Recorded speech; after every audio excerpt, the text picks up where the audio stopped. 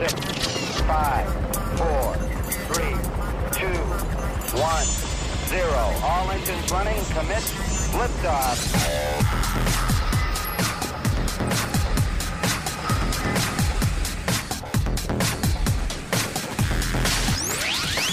Hey, good afternoon and welcome to SWAT Radio.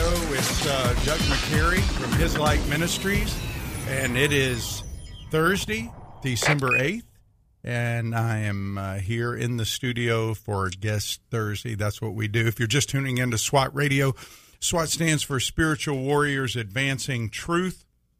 It is a product of the SWAT Bible studies here in Jacksonville, where we get together men around the Word of God with a desire to be like our Rabbi Jesus. And the Word of God is our starting point and authority, and we are excited to be His servants in the culture in which He's placed us. And today, I'm excited. This week and next week on Guest Day, I'm excited. I'm going to have a variety of people who were on our trip to Israel. We just got back from our Israel journey. It's an awesome journey. And so I've asked some of the people that went on the trip to be my guests today and to talk about the experience. And you'll hear from a variety of people, some who are teachers of the Word, some who are disciplers, some who are counselors, and just regular, everyday businessmen and women who are priests as God made us as His followers to be in our culture. And the first guest I have is a friend, a brother. He's a guy that I met a few years ago. He's no stranger to our program. He's been on several times. He has a ministry called Locking Arms Men in the Pittsburgh area, and their mission is very similar to ours, to build authentic men who love God, love one another, and love their neighbor. And he's been doing that for a long time, about the same time I have, 28 years after he retired from the NFL in 1986. And so he was a Penn State standout, but you'd never hear that from him. He doesn't talk about it much because he talks about Jesus more. But Leo, welcome to SWAT Radio again, brother. Hey, it's great to be on with you, Doug. We had a fantastic Israel trip, and I got to tell you, I am tuckered out, buddy. You're tired, huh? Yeah, just been hard getting back in the swing with the 7-hour time change and pretty ambitious hiking. And I knew that following the rabbi was going to be tough. I thought my hiking shoes would be adequate, but there were certain days I needed track shoes. It was definitely a challenge, I think. And, I warn people they need to be in good walking shape, good hiking shape. And but I think part of it, too, Leo, is your brain gets overwhelmed with all the information, not just from the teaching itself, but just the environment, bringing in the culture, taking in the geography, taking in what's going on around you. It's just a little overwhelming, isn't it? It is. I think that's a good way to understand the fatigue post-trip, because your messages were really challenging, Doug. And I'm not just saying that. They really were convicting and, calling us to repentance. I'll never forget at Beth Shan, the way that you described in detail that Hellenistic culture and how closely aligned to that Hellenistic culture we are here in America. Mm. And pleasure-seeking and prideful. And, it was all of that, I think, made for a great week, but a really taxing week. Well, it's interesting you brought up, you're talking about Bet Shane, and its other name, its Greek name, it was the Decapolis right there. And when we were there, the thing that was so, I think, shocking for me really is to think about Jesus walked through there every time he went to Jerusalem or around it or close to it, and he saw it was a big city. It was a Hellenistic city, a Greek city, and you saw all the ruins of the great theater and all the stuff it had. There were a lot more educated people there than up in the Capernaum, Bethsaida area, but he chose his guys from up there, not from the big city, not from the well-educated. And that's just always stuck with me. Yeah. Did that encourage you at all, Leo? Yes, absolutely. I was telling our guys in my Tuesday discipleship group about that fact that Jesus chose 5 of his 12 disciples from that area in Galilee, and the size of that town. Was it Bethany? Am I getting that right? What are you talking about? The Bethsaida, you mean? Where he chose his? Yes, Bethsaida. Yeah. Mm-hmm. Where he chose Andrew, Peter, James, John, and Philip. Yeah. And that it was probably only a population of 120 people, probably, in Bethsaida at that time, and that they were uneducated men. They did flunk out of Torah school, and I did. I found that very encouraging. Yeah, well, you know what was interesting about the first time we went there was, and with Ray when he taught us that from the Jewish point of view, their worldview there, the Hellenistic worldview in Scythopolis or the Decapolis, was created for the eyes. Everything about it. It was a very hedonistic way to live, and people lived to pursue those things, the pleasure, and they believed that the ultimate source of truth is the human mind, not the Bible. Everything was relative. They lived to glorify each other and glorify themselves at the expense of others versus serving others. And when you saw that there, I mean, did that remind you very much of what we see here in our own culture? Oh, yeah. Yeah. I mean, having played in the NFL, there is no question some big similarities to the idol worship of sports in America, to the arena that we were looking at there from that mount at the Decapolis. No doubt. Well, when you went over there, Leo, listen, you come from a background, you've been in ministry a long time, and one of the things that I was struck by the very first time that we met, I remember going to a little diner up there for breakfast, and you were talking about the love of the Father, and you were talking about your love for His Word, and you're a guy who I know your son Stephen is now going into ministry, and it's just always been important to you to follow God and to get into His Word. When you went over there, how did going over there, somebody who spent at least the last 28 years doing ministry, how did it change the way you view Scripture, or maybe some paradigms that you had been looking at things from going over there? Yeah. Well, our whole theme of our time in Israel with you was, of course, a discipleship theme summed up in Follow the Rabbi, and trying to answer for us what was it like to follow Jesus as one of His disciples in the first century. I loved it. You were very upfront about that. But it was interesting to watch some of my guys, because they were really bucking against it, and annoyed by it.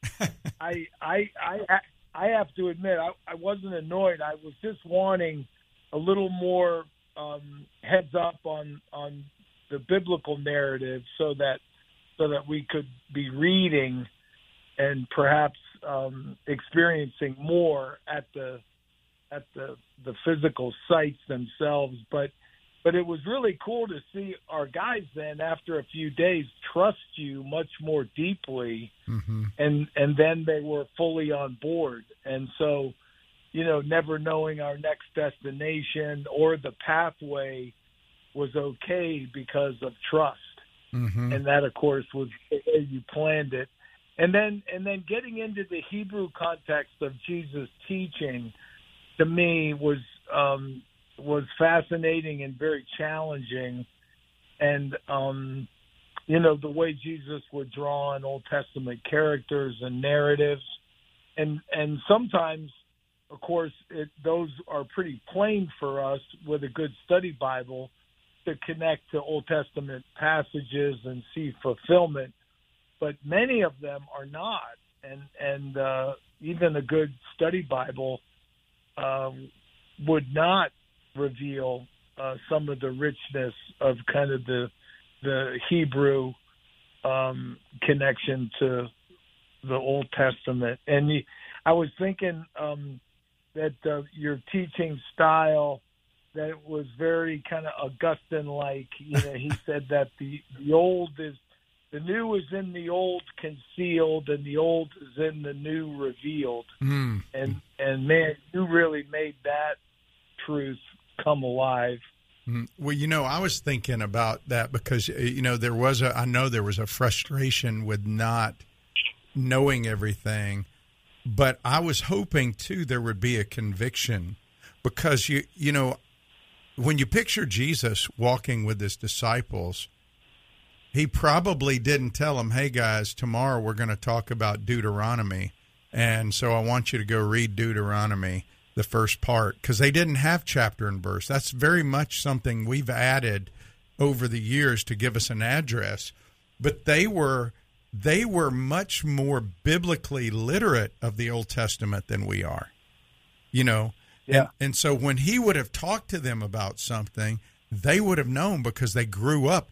It was very much a part of their life, where for us, it's very much a compartment in our life, right? And so, yes. So, but what would you say, Leo, to the fact that it for you as a guy who knows the Word and who's leading men and everything, the value of having your guys go over there? How do you think that's going to impact them in your groups and in your ministry? I think it's going to have a fantastic impact, Doug. I'm always looking for mission type trips to take our guys on, because they're catalytic in terms of discipleship, passion, and I see that coming home and hear it from our guys describing their experience there.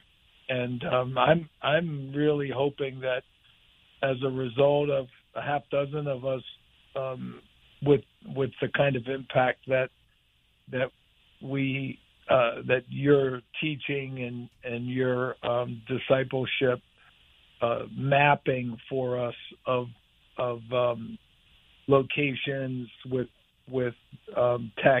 textual narratives. I'm believing that we're going to have a real nice sized group maybe a year from now. Want to experience it as well. And I would just say, like, one thing that was so like to be in the Jordan River and to participate in doing a few baptisms, that was so powerful. And after, there was so much swirling in my heart and my head.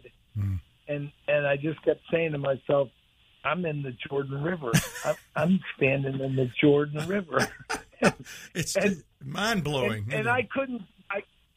I couldn't speak. I really was speechless. And usually at those baptisms, words come very easily to me. And I, after an hour or two later, I thought, man, I wish that I would have said, when John the Baptist baptized Jesus, how humbling that must have been for John the Baptist. And then to hear the Father's words, well done, thou good, this is my beloved Son, in whom I am well pleased. And for the dove to descend upon Christ and in the Holy Spirit, and for that picture, that was a picture for all of us of our adoption by repentance and faith in Christ, being baptized into Christ. Our hearts are reconciled to the Father, and we are received into the family of God as the sons and daughters of Christ. And so that was overwhelming, just to keep meditating on that. And then to think too that John the Baptist, he was preaching a baptism of repentance for the forgiveness of sins, and how necessary that message was. And I've been thinking how necessary that message is in America today, because we don't know what sin is anymore. We've really lost our way, and you can't appreciate the euangelion, good news of the gospel, until you appreciate the bad news of our spiritual condition before God.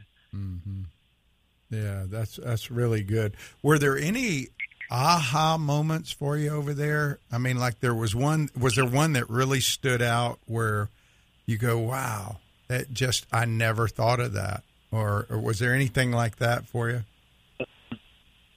Yeah, well, I definitely up on Mount Carmel, when you did a great job with the story of Elijah and the 450 prophets of Baal, and looking out over the valley of Megiddo up there, that was a very powerful moment for me. And thinking about the Lord's second coming, not so much what form it will take exactly, but just the sobering truth that all of life and all that we see and know in the earth will all be consumed in fire.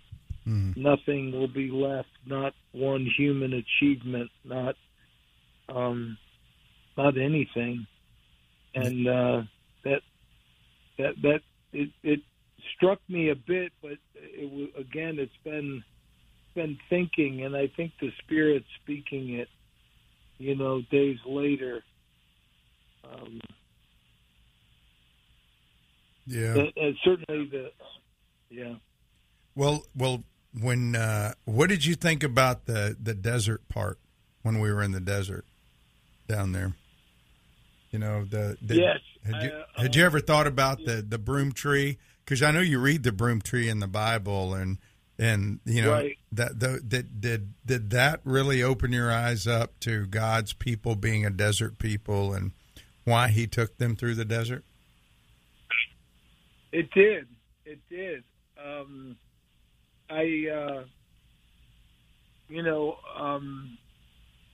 The whole emphasis too that God makes us to be broom trees and city gates, and that we can be shade for the poor and the widowed, the orphaned, and disenfranchised. All three of those word pictures came alive, and I've been looking for them in the scriptures, and Yeah, the road from Jerusalem to Jericho, that was an awesome experience. Would have loved to have, kind of had that as an all-day experience. And yeah, that was something, wasn't it? Man. Did that give you a picture of maybe what life would have been like walking with Jesus, like from place to place? Because at least 3 times a year they walked from Capernaum down to Jerusalem and then back, and they went through that pass, that Jericho, up that Wadi Kelt thing. Was that kind of enlightening a little bit to think, wow, that's something that I'd never thought of? I just wondered if that impacted you in thinking about them doing that, It did. There were several things I thought. One was, just think how much time they spent together, and a lot of it, I'm sure, was just hot and really tiresome, and they had to fight through a lot of their own weakness just to do it. But a lot of it, I'm sure, was extremely rich because of the quantity of time and because of how great their spiritual hunger was, the disciples, to know and understand Jesus. I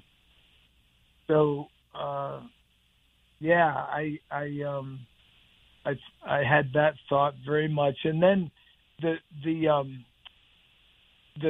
topography. I had no idea how severe the hills were, and you're an NFL guy. You're used to working hard. You're used to having to put in some hard work. But can you imagine all the walking they had to do up and down, up and down, up and down? It's crazy.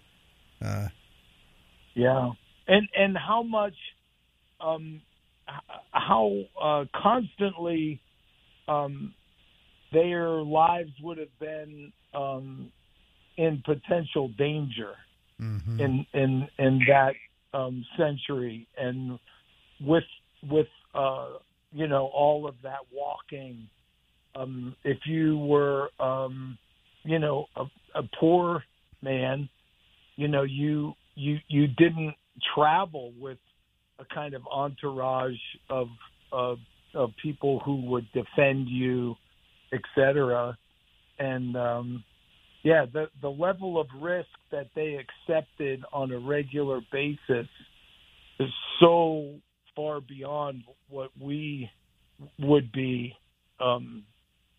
okay with. I was thinking that too.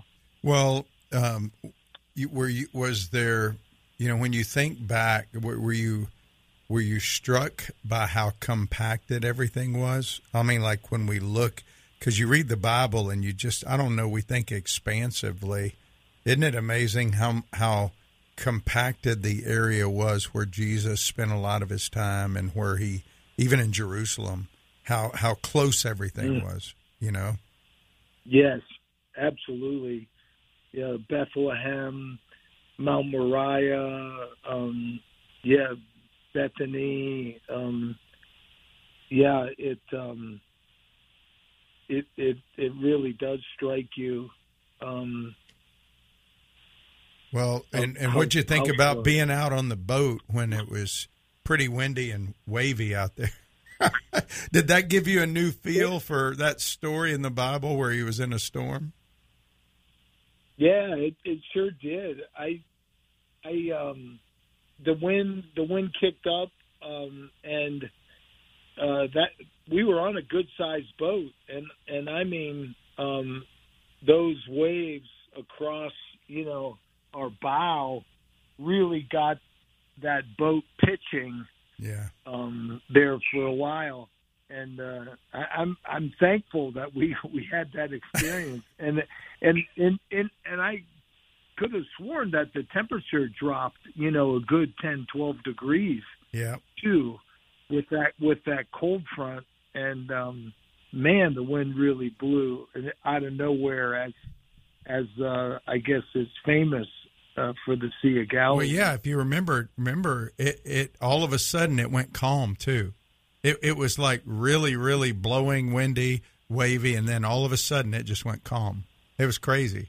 And so, well, Leo, one final question, and we're going to let you go. But what would you say to somebody out there, maybe a pastor or a ministry leader or just anybody who's never been to Israel and who goes, nah, I don't need to go over there.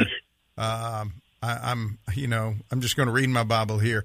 What would you say to that person who about encouraging them to go? I would say that it was a trip of a lifetime for me, and I've been blessed to do a lot of mission trips and also some very nice vacations. But it was by far the greatest trip I've ever been on, and it was a faith-building trip, no doubt. I really believe that I'll be clipping the coupon of my experiences there and my follow-up study with what I experienced and learned to enrich my Bible reading and Bible study until the Lord takes me home. Well, thanks, Leo. Thanks for being with us today. And Leo Wisniewski, Locking Arms. We'll be right back after the news. It's beginning to look a lot like Christmas everywhere you go. Take a look at the 5 and 10, glistening once again, with candy canes and silver lanes aglow. It's beginning to look a lot like Christmas, toys in every store. But the prettiest sight to see is the holly that will be on your own front door. A pair of hop-along boots and a pistol that shoots is the wish of Bonnie and Ben. Hey, welcome back to SWAT Radio. It's Doug McCary, and it's beginning to look a lot like Christmas, and it is. If you drive around, you can see Christmas trees and Christmas decorations. People are starting to play Christmas music, and man, I always like going over to Israel this time of year because I'm reminded of the real meaning of Christmas. And I was glad to have Leo on, and this segment I've got one of Leo's friends. He came with his brother, and I did not know Drew before he came on this trip, but Drew's a teacher, and he is a great student, and I really enjoyed having him, and this will be his first time on air with us, but welcome to Drew Maloney. Welcome to SWAT Radio, Drew. How are you? Hey, Doug, I'm doing great. Good to be here. Hey, I'm so thankful that you joined us today, and I'm really grateful that you got to go on this trip. And we've got about 10 or 15 minutes with you, and I always like to have people that go over there from different perspectives. Leo comes over there as a guy who runs a ministry. He's been in Bible study. You come over there as a teacher and a student. You teach as your profession, but you're a student, and that was very obvious. Talk a little bit about your pre-trip expectations of what was going to happen and what God did on the trip for you. Yeah, absolutely. Man, so glad to been able to go on this trip. I think pre-trip expectations, I feel like I wanted to limit them a little bit, because I knew no matter where I went or what I saw or what I did, I was going to be blown away. So I just knew my bar was really, really low for like being impressed on this trip, because this has been probably ever since I really got serious about my faith, this has been something I've always wanted to do. And so, I would say pre-trip expectations were just, being able to walk around, look at different places. And I think either Vince or Leo, someone had mentioned that you were going to do some teaching But in my mind, when I heard that, I thought, oh, he's going to be teaching about the site, about the architecture, about the people who live there. For whatever reason, I didn't think it was going to be faith lessons. But now, having been through the experience, man, if I were to describe to somebody else, the benefit of going through the trip with those faith lessons, I would say this trip would be more accurately described as a pilgrimage. Mm-hmm. Less accurate would be just a tour, because the fact of the matter is, with technology today, you can look at any square inch of this planet on the internet, mm-hmm. and you can listen to 1,000,001 podcasts on faith lessons. But when you put the two together, when you put the faith lessons combined with being on the boots on the ground at these different locations and being able to put your hands on them, you're activating all of your senses. You are completely wide open to what is being said, and you're, obviously, prayed beforehand every morning and before the trip that, God would open my heart to his word and to what was being said and to what I would see. And, man, I was certainly not disappointed. So I feel, like you said, I'm a teacher and I'm also a student. I feel like I know a fair amount of like Hebrew and looking at the Old Testament, the Hebrew Bible through, that Hebrew cultural and religious lens. But man, I was blown away by how much you know and how much I was learned from you. And there was stuff that I never even thought about or considered. And then there was some stuff that I knew beforehand, but you had mentioned it and brought it out and shared it. And I was just so incredibly happy with that, because, I just feel like when we look at the Bible, Old and New Testament, through that lens of this is kind of what the Bible Project would call like a unified story that leads to Jesus. Mm-hmm. When we look at it through that lens, man, it pops. Well, it sinks into our hearts. Well, if there were people out there like you brought out a pretty interesting distinction there, because there's site-driven tours where people just want to go to a place, have their picture made at that place, and walk on the ground right. where that thing happened. And then there's text-driven tours, like what we do, which is scripture context, using the land, the culture, and geography to provide context, but doing so in the way the Hebrews learned, which they wanted their faith to be transferred through experience, not just through data, like in the West. And right. And I mean, I don't want to knock the site-driven tours, because I've been on those too, but you talked about the difference between it from a value standpoint, because I know people listening out there, there's a lot of people that say, I want to go with this teacher, I want to go with this teacher. I realize there are very well-known teachers that lead people over there. A lot of people take people on site-driven tours, but you got to hike the Jericho Road Trail. You got to hike up the Rabbi's Mountain in Mount Arbel. Yeah. And talk a little bit about that, hearing a lesson on Arbel after you hiked up Arbel. What a humbling experience, being able to climb that mountain. And first off, humbling because, man, I realized I got to get in better shape. Yeah. Second, because it, just the fact that this is potentially likely where, Jesus took his disciples up and taught them maybe more than once, and gosh, you look at how they might've done it back then, how we did it now. And, oh my gosh, it just, the work of going through that to get to the top, to get to the reward of being able to hear what happened in the past, as well as the faith lesson that we got up there. And I don't have my notebook in front of me, so I don't have my notes, what specifically you had talked about or my impressions were, but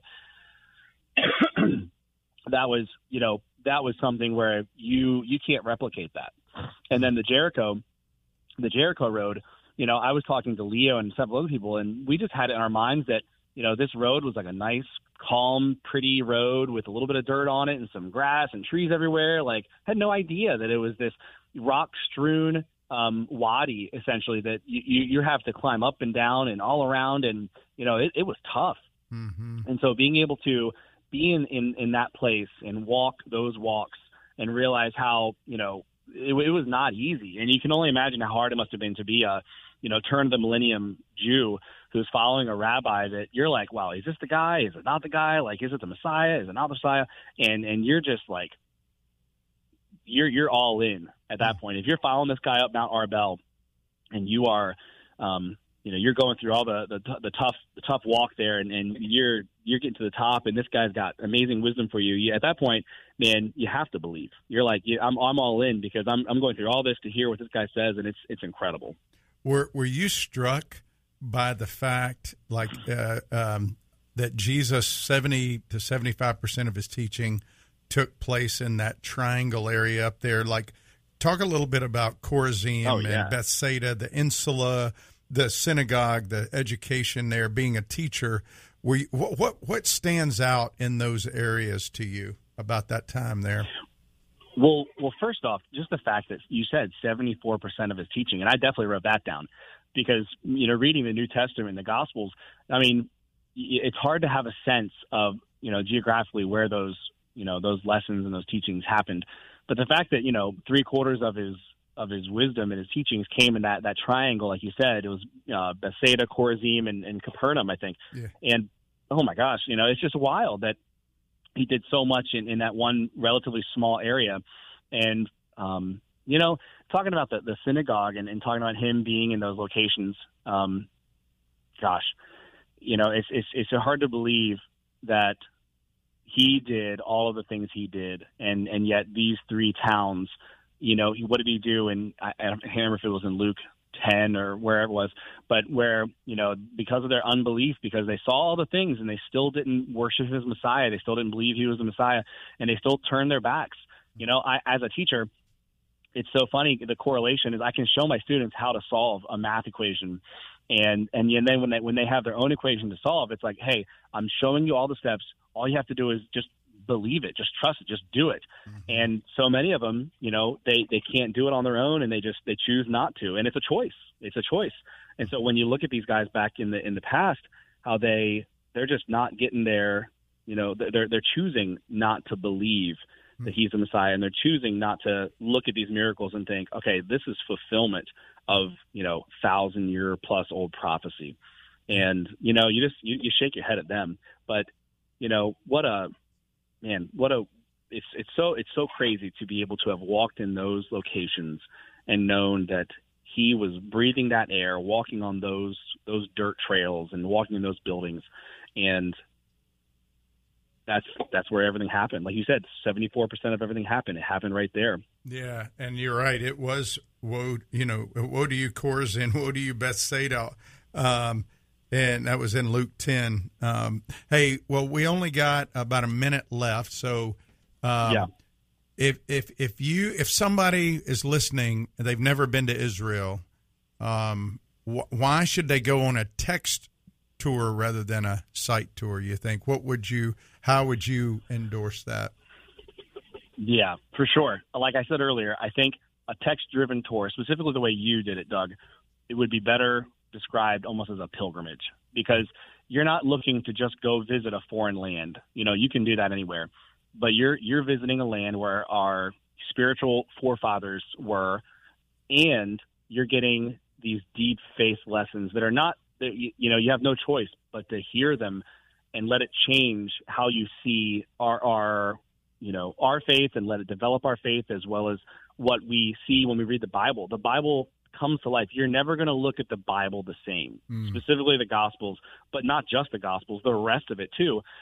When you have a good faith teacher who knows the Hebrew, who knows the context, who knows the cultural, mixing in there, and can make that come alive for you. And when you have that opportunity, I would say 100%, doesn't matter what it costs, do it. And I promise you will not come back the same. Hey, one quick question, just a few seconds. Did you feel safe over there? Did you feel threatened? People are always like, how safe is it? Did you ever feel like your life was in danger over there at all? No, not at all. Not at all. When we were on the plane, I got to actually meet Joshua Aaron, who's like my favorite musician of all time. And I had a quick conversation with him, and he's like, Israel is safer than Chicago.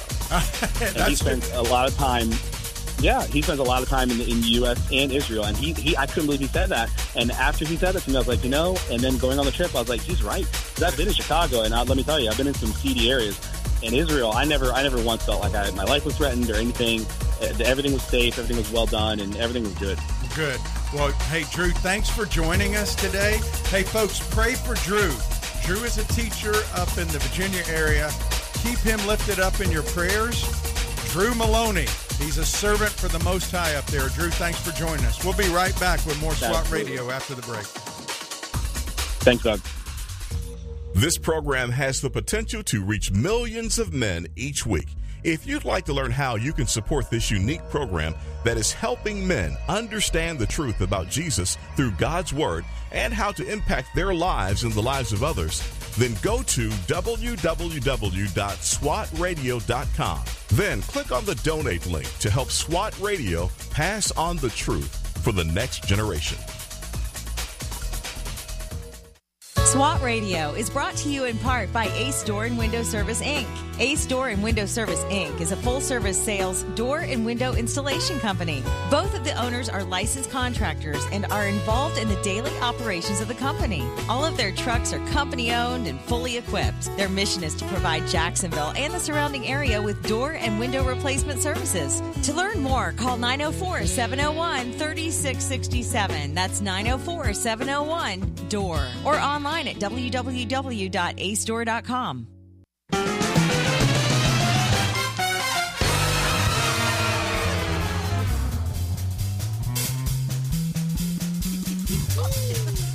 Sleigh bells ring, are you listening? In the lane, snow is glistening, a beautiful sight. We're happy tonight, walking in a winter wonderland.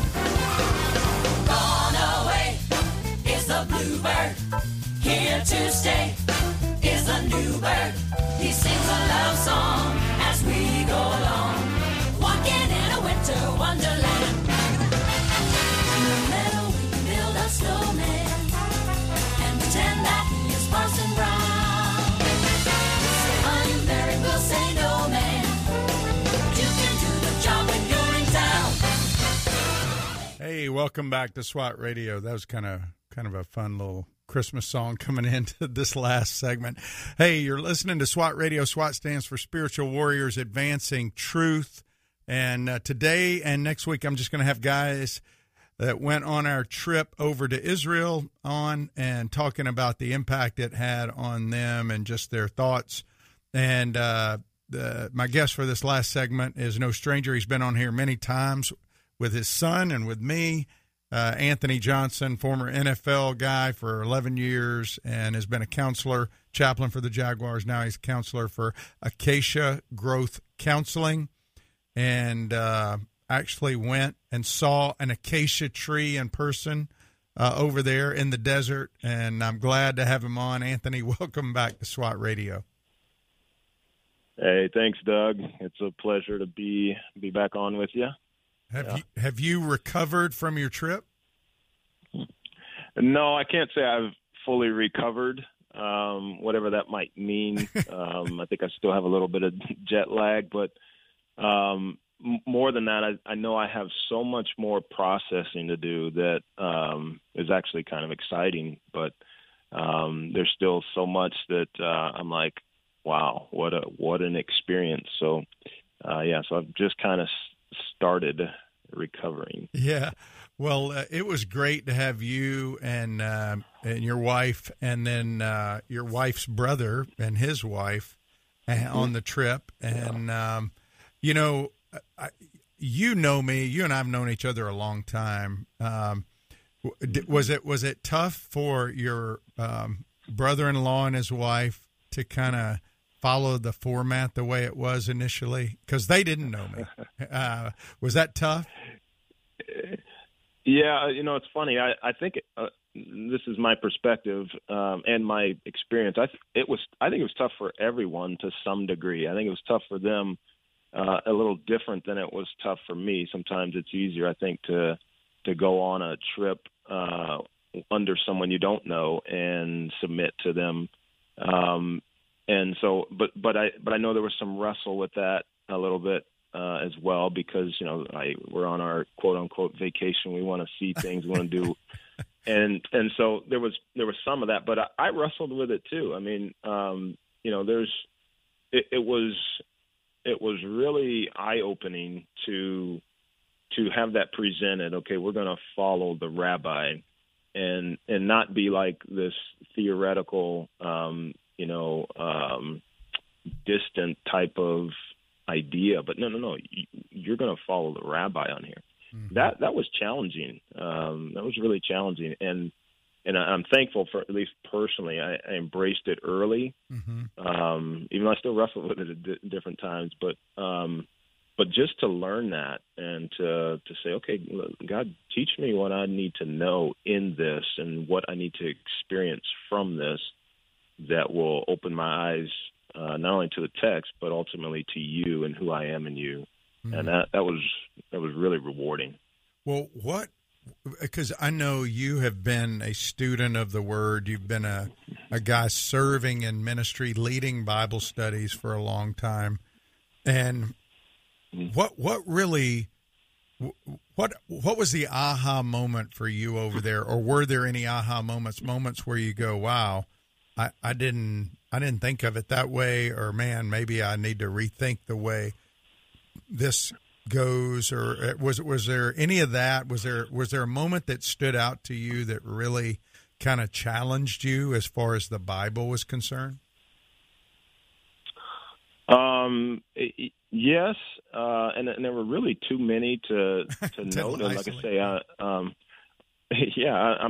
just still in the process of processing that, and I'm a slow processor, which I'm thankful for in some sense, and not in others. But yeah, there were many insights that you brought to the different teaching sites that were intriguing. The things that I didn't know.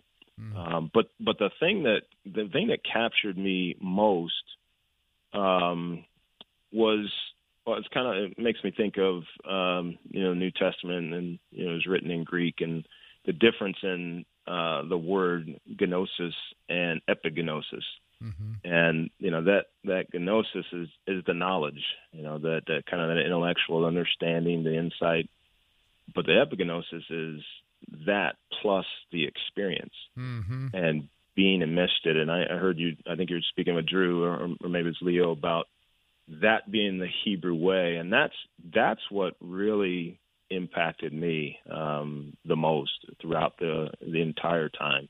Mm-hmm. Is having knowledge of the things that the Bible said, but then experiencing them and touching them and feeling them and knowing that Jesus not only was there and present, but he's also here and present. And that just, there's a dimension to that for me is just so rich, and I know it's going to continue to enlighten and open things for me. We went to one place called Eremos Tapos, mm-hmm. And you made an interesting observation. It was an exercise we did there where people were having to follow me where I was going, and I was having the whole group do something there for a purpose. And talk a little bit about that, if you remember what happened there, because you came up to me and made the observation, and I thought it was really good. You saw it. You'll never forget it now because you brought it up. I didn't bring it up. You brought it up. Talk a little bit about what mm-hmm. you saw as the people, quote, followed the rabbi. What happened?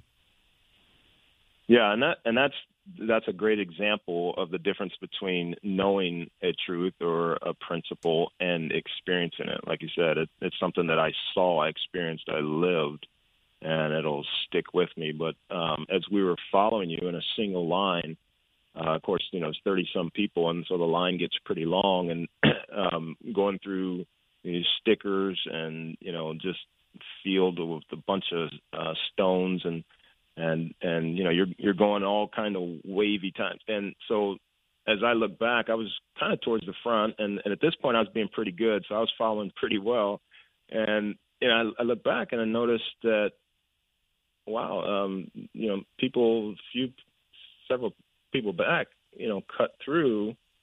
And what was interesting to me was that the people behind that person who cut through to continue to follow you, but not in the path that you did, the people behind them just followed that person as if they thought that was the way to go. And that was so insightful to me and convicting, particularly in our culture, and thinking about, quote, as some of us realize and maybe argue that, we've fallen so far from the purity of the faith. And I wonder if it's not like that, in our generation, we grow up and this is kind of what we have been raised in and presented to us, and we think, well, that's how you do it. That's the way you follow the rabbi. And so it's really insightful. And again, there's still more I think I'll be processing from that. But really, again, just being able to be enmeshed in that and submit to that was really powerful to be able to experience that.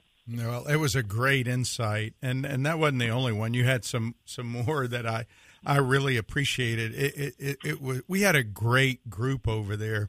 One of the things I was excited about you personally going over there, was to have you actually see an acacia tree, since the name of your ministry is Acacia Growth Counseling, because the acacia tree, and I never knew this, I've read through the Bible, but I just blow over these trees, but the acacia tree is really a sign of life in the desert. It's a sign of water, because water is life there. And Jeremiah says if we depend on ourselves, we're like an Aries tree. The Aries is like a tree that looks good on the outside, but it's deadly and useless on the inside. But if we depend on God, we're like an acacia tree, which that brings life. And so was it cool for you to see an acacia tree right there in the desert? Oh, absolutely. Yeah. I mean, I'd seen pictures of one and read about them. But again, there's nothing like actually seeing them. And that's one of the things that stood out to me about Israel. Obviously, we were in the wilderness or the desert areas, but the whole country is very arid. I mean, it's a tough place, and so to see a tree like that thriving in that environment is like, it really stands out. And so to even more so, again, to experience it in real terms, touch it and see the context in which it exists, even more so, it just underscores acacia is that is the picture of us as people, I believe. Maybe that's what the psalmist had in mind in Psalm 1. Even some of the analogies in Revelation of the tree planted by streams of water, and that can be us as we allow the Spirit of God to counsel and transform us in the different needs that we have in our lives. So it was really cool to. Well, that's good. Well, listen, Anthony, I am so thankful that you called in. I want to let people know about your ministry, Acacia Growth Counseling. That's ACIAGROWTH counseling.com. Anthony would love to help you or your family in any way you might need. So feel free to contact him through that website. Again, it's Acacia Growth Counseling. I love you, brother, and I look forward to getting you back on soon, okay? Absolutely. Thanks, Doug. Love you, too. All right. Hey, you've been listening to SWAT Radio. If you want to listen to this or any past program, go to www.swatradio.com.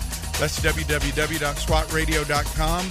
Join Brad and David tomorrow as they discuss what we've talked about this week, practically lived out. Have a great evening, and join us tomorrow. If you missed a SWAT Radio broadcast this week and would like to hear any show in its entirety, then go to SWATradio.com. Click on past shows where you can listen to the broadcast. Also, if you're looking for a band of brothers that gather around God's Word to be a part of, then go to SWATradio.com and email one of our hosts, and they can get you plugged in to one of the local SWAT Bible studies. Tune in next time to explore how SWAT Radio is strengthening spiritual